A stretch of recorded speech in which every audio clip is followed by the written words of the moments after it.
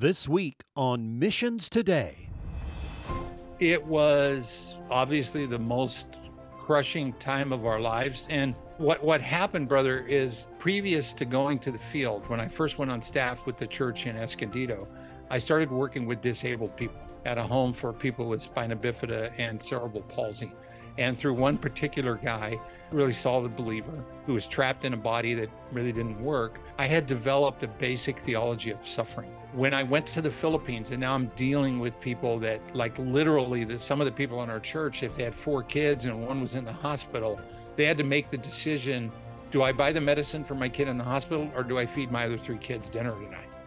I mean, that level. So I had developed this theology of suffering, understanding suffering, God's purpose in letting it happen. I didn't have it all figured out, but then I faced ALS. And it was like my theology of suffering had been put to the test. And what do you really believe about this? Our guest this week, serving through a theology of suffering. Hi, I'm Colin Lambert, and this is Missions Today from Resource Global. This is the last of 3 programs looking at the topic of mission care, caring for those in the field. And it's part 2 of my conversation with Jeff Jackson, missionary, pastor, church planter, and more. Last week, Jeff told us about his family's time in the Philippines, moving back to the States, and this gut-wrenching diagnosis of ALS.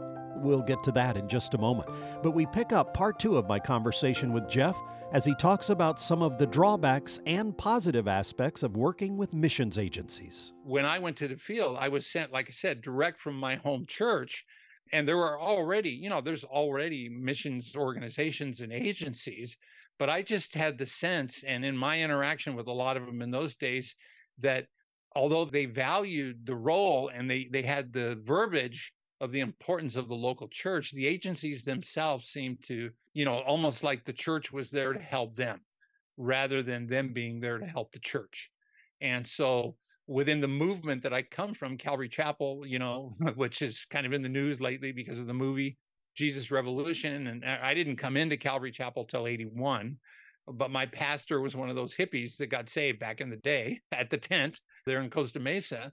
They were risk takers. They were like, if the Spirit's calling, let's take a risk and step out in faith. And so when I got back from the field, having been so well cared for by my church, and then having gleaned from people that were with agencies that I knew on the field, and learning the upside and the downside of agencies, I'm sort of a visionary guy. My mind is an idea factory. I can't stop it. I just envisioned this idea of there's got to be a missions agency, a hybrid agency that does some of what agencies do, but really leaves the home church in the driver's seat with their own people. They know their people. They've seen their growth. They've been part of the calling.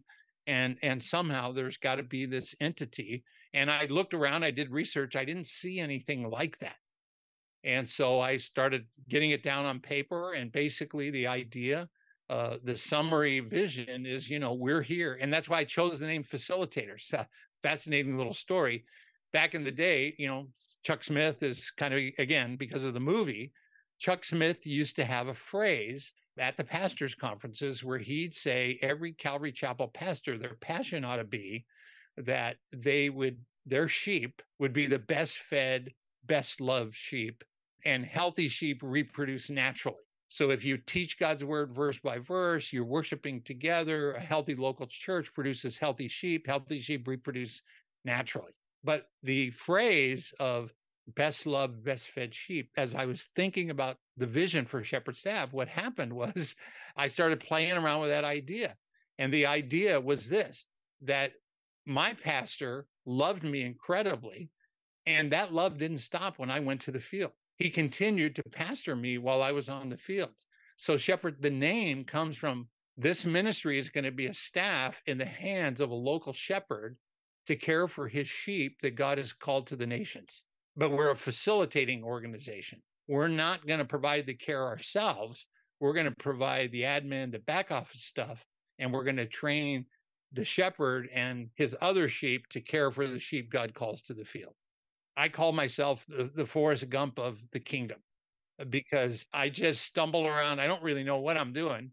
And I really don't have any education. I don't have any background, no academic credentials, but I just kind of stumble around and God lets me meet these really incredible people. And about this time, I got to meet Don Richardson, and he became a good friend. And then another guy, if you're in the missions world, another guy, Robertson McQuilkin. He wrote the original book, The Great Omission. He was a missionary in Japan for 12 years, was the president of Columbia International University in South Carolina. These two guys kind of, I think they liked my energy, my youngness, the fact that I was a Calvary Chapel guy. These guys started pouring into me. And when I was ready to birth Shepherd Staff, both of them said, yeah, this sounds like something that God's doing. And both of them were crucial when I was diagnosed with ALS.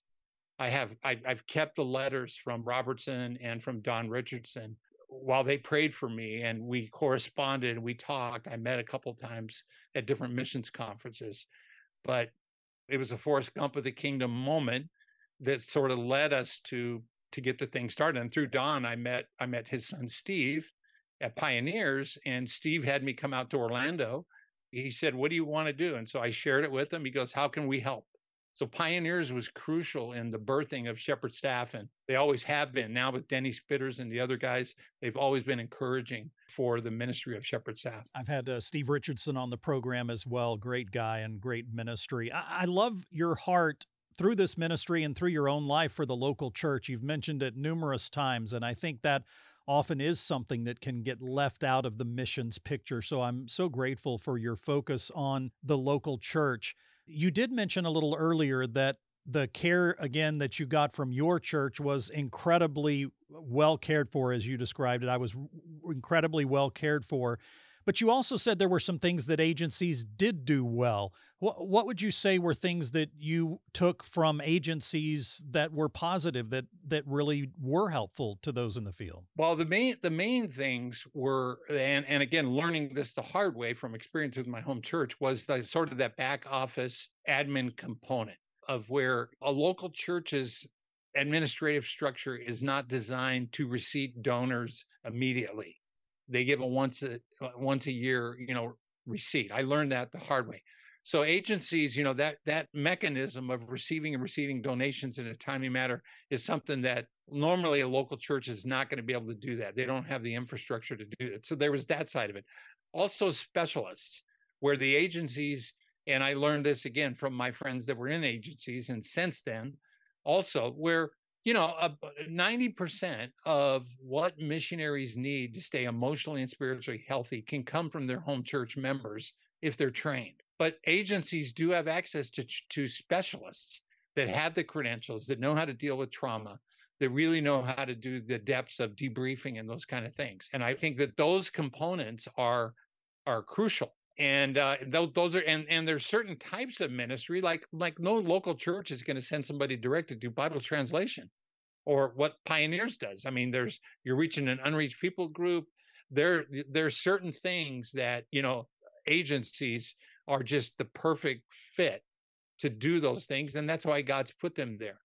And one of the reasons I like Pioneers is because, and not all of them are this way, is the idea that they don't just say with verbiage that they work with the local church, but they actually do work with the local church. And I heard a phrase from Steve that I've never forgotten. First time I'd ever heard it was from Steve Richardson, where he said, your interaction with agencies previously was even though they had verbiage that were local church centric, we respect and regard the local church, you felt exploited rather than empowered. And I said, exactly. As a pastor, a lot of times you interact with agencies, there's this feeling of they're here to mine my people and my money to fulfill their vision. So there's this sense of I'm being exploited by them rather than them actually empowering us to send and care and helping us to do that well, and providing the things that only they can provide. I worked at Moody Radio in Chicago for 15 years, 7.5 as vice president of Moody Radio. And one of my predecessors was Robert Neff, who had been in the business for many, many years. He contracted ALS right after I got to Moody and was gone within just a few years. And it was an incredibly challenging thing to watch. Even in your description earlier about facing this, you were literally basically preparing to die at one point. I mean, ALS has been a death sentence. I think one of the things when people look at Christians, pastors, staff people, and certainly missionaries, They often think that, because they're giving their entire lives, every bit of themselves to God, that tough times don't come. You already mentioned things that happened in the Philippines, like Mount Pinatubo and coups and typhoons. And here now you are back in the States. You've done all these things. You've planted churches. You've started this ministry. And oh my goodness, a diagnosis of ALS. How did you process that? How did you and your family get through that time? It was obviously the most crushing time of our lives. And what happened, brother, is previous to going to the field, when I first went on staff with the church in Escondido, I started working with disabled people at a home for people with spina bifida and cerebral palsy. And through one particular guy, a really solid believer who was trapped in a body that really didn't work, I had developed a basic theology of suffering. When I went to the Philippines, and now I'm dealing with people that, like, literally, some of the people in our church, if they had 4 kids and one was in the hospital, they had to make the decision, do I buy the medicine for my kid in the hospital, or do I feed my other 3 kids dinner tonight? I mean, that level. So I had developed this theology of suffering, understanding suffering, God's purpose in letting it happen. I didn't have it all figured out, but then I faced ALS, and it was like my theology of suffering had been put to the test. And what do you really believe about this? And so there was a moment, a moment where about 6 weeks after the diagnosis, where my wife and I spent, we cried every night. Some really close friends had given us their house for the weekend up in San Clemente. If you know Southern California, beautiful San Clemente, and this house overlooked the beach. And we were just crying all night and just praying, Lord, help us to walk through this in a way that honors you. There was just that moment where the Lord used Psalm 116 to communicate the idea that in these moments, by the Spirit of God, we can let our spirit, empowered by His Spirit, be in control instead of our souls. In other words, when a crisis moment happens, when you're suffering, when nothing is coming out the way you expected it. And really, that's, in a sense, the definition of suffering. I remember Steve Saint, Nate Saint's son, at a conference on suffering years ago. He was there, Johnny Erickson was there, and Steve Saint made the point. He said, I've thought about the definition of suffering. And he said, the definition of suffering, the best I can come up with, is it's the difference, the gap between expectation and reality. The distance between what you expected and what actually happened is suffering. And then he said, then it occurred to me, that's the same definition for blessing. A blessing is something that you had a certain expectation and it happened better than you thought. And so of course, I didn't grasp that at the time we were going through this, but that moment where the Lord showed us from Psalm 116, the idea that God has been gracious to us, and soul, you're not going to be in control here. The Spirit of God, my spirit empowered, regenerated by the Holy Spirit, I can face this through the strength that you give me in a way that would bring you glory and honor. And the key concept that came across, which I learned from my friend with cerebral palsy years before, was that the worth and the value of God are many times better declared by suffering and continuing to love Him than by Him acting miraculously to heal you. You can't declare somebody's worth or value and have it resonate with other people by saying what you get from them. Somebody's worth or value in your eyes is declared by what you're willing to give up to be in their presence. And I didn't realize this, but when I was dating my girlfriend, now my wife, and I was in the Army, I saved all my money. I was writing letters, and I was stationed, I was going through my training at Fort Devens, Massachusetts. And all my buddies were out drinking in the downtown Boston, and they would spend all their money because we were living in the barracks and in the chow hall. They'd spend all their money on partying. I saved every dollar, so when I had a 3-day weekend, I could fly across country to visit Helen. And they would go, Jackson, that must be some chick out there in California that you don't go do any. And I wasn't a Christian, but you don't do any of the things that we do. You save every dollar for a $3 a minute phone call and for a trip to California. Whoever that is out there in California, she must be incredible. And I didn't know that until years later. That's what suffering, one of the benefits of suffering, which is why I now teach a course called The Gift of Suffering, is to see it as a gift because it provides a unique opportunity to show the worth and the value of God. And so it came down to Philippians 1, where Paul says that Christ would be magnified in my life, whether by life or by death. If you want me to stay in the flesh, Lord, I want to magnify you with my life. But if you take me out of here, let my death magnify you. What was your reaction when finding out you had been misdiagnosed? How did your life change? It was unbelievable. Yeah, I mean, it was, and what was crazy is I had been working with the ALS Association because we had moved to Nevada, and I had begun sort of a semi-official chaplain for the ALS Association in Nevada, in Vegas, and they were going to start a clinic for ALS patients. And so they said, "Well, you go meet with the neurologist." And it was that neurologist that the first time he met with me and examined me, he said, "I think you may have been misdiagnosed." And I'm like, "What?" He goes, "Yeah." He goes, "Clearly you have a degenerative neuromuscular disease, but your progression and what I'm seeing in you now, I need to run some more tests. But I think you may have this other disease called Kennedy's disease. Spinal bulbar muscular atrophy is the technical name. And it's an X chromosome, so only men get it, and it's inherited." And so he ran me through the test. I mean, and like literally, I mean, it's hard to explain.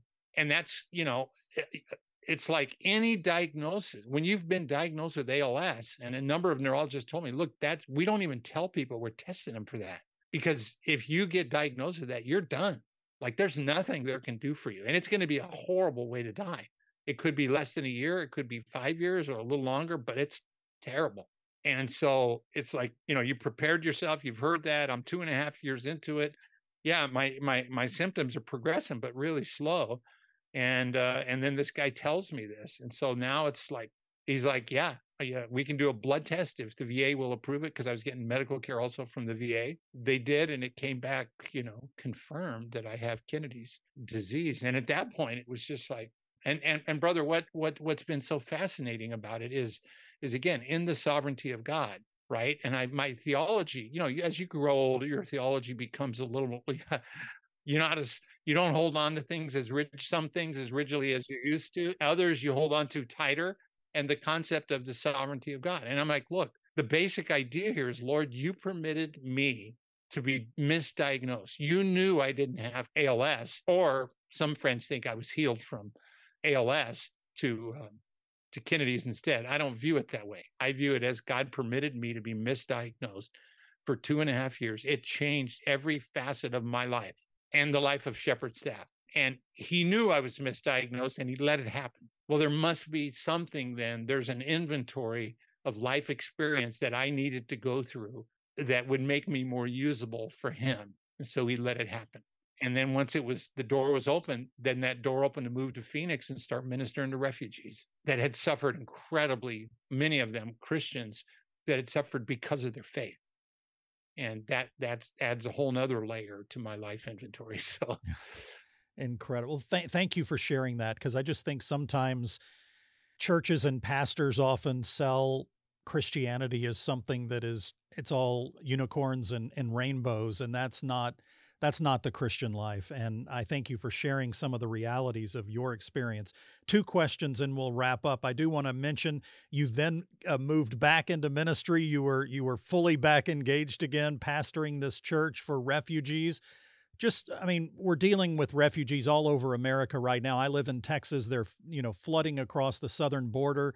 Not getting into the politics of it, but the people of this challenge. Just a thought about the need to care for people in our neighborhoods, in our communities, and through our churches. Absolutely. And I've had some pretty dicey conversations with pastors and others who my interpretation is, in a sense, they're more citizens of America than they are citizens of the kingdom. And as citizens of the kingdom, I think we need to have kingdom interests above everything else. And then God is intentionally letting people from around the world, whether refugees, whether legal immigrants, whether illegal immigrants, he's letting them come into our country. And it's not our responsibility to check them at the border. And so what I see is throughout, especially Deuteronomy chapter 10, verse 17, God makes a big deal to his people in the Old Testament that, hey, you were sojourners in Egypt. You were people who were oppressed. And when you get into the land, and his law includes, you better take care of the stranger and the foreigner. And when they're in your midst, they can worship me. They can celebrate the Passover if they'll get circumcised. When you do your gleanings, you don't just leave it for the poor among you, you leave it for the immigrant, the sojourners, the pilgrims that live among you. And so I see this as an opportunity. What God is doing to fulfill his end game purposes is he's bringing the nations into our neighborhoods. And he's doing that because he loves them. And he's put us in a unique, in a sense, privileged position to be able to engage them when they arrive and build meaningful relationships with them as they learn to live in this new country, which is so foreign and so different to them. And when I get real pushback, brother, what I always say is, you do realize, whoever the guy's giving me pushback, that if Egypt enforced its border laws, Jesus and his mom and dad would have never been able to flee there because they were refugees. Herod was out to get them. They were going to be put to death. God told them to go relocate to another country till it was safe. And so the Lord that you serve was a refugee, and so was his family. And all throughout his word, we are to love on those that God brings into our path, particularly those that are fleeing from oppression and other things. And we are to be his hands and feet. And from the missions angle, hey, you then have this opportunity to, even though you're not called to go, you can participate in the Great Commission of people from every tribe, people, nation, and tongue, because many of these refugees are from unengaged, unreached people groups that you could never get into their country. Well, now they live next door to you. So if you've been praying for missionaries and supporting missionaries and loving on missionaries when they're home on furlough, maybe you ought to love on the guy from Bangladesh that works at your gas station, and your neighbor who's a Muslim from the Middle East. That's that idea of living a sent life. Absolutely. You can do that right there at home, because Absolutely. our neighborhoods are becoming multinational.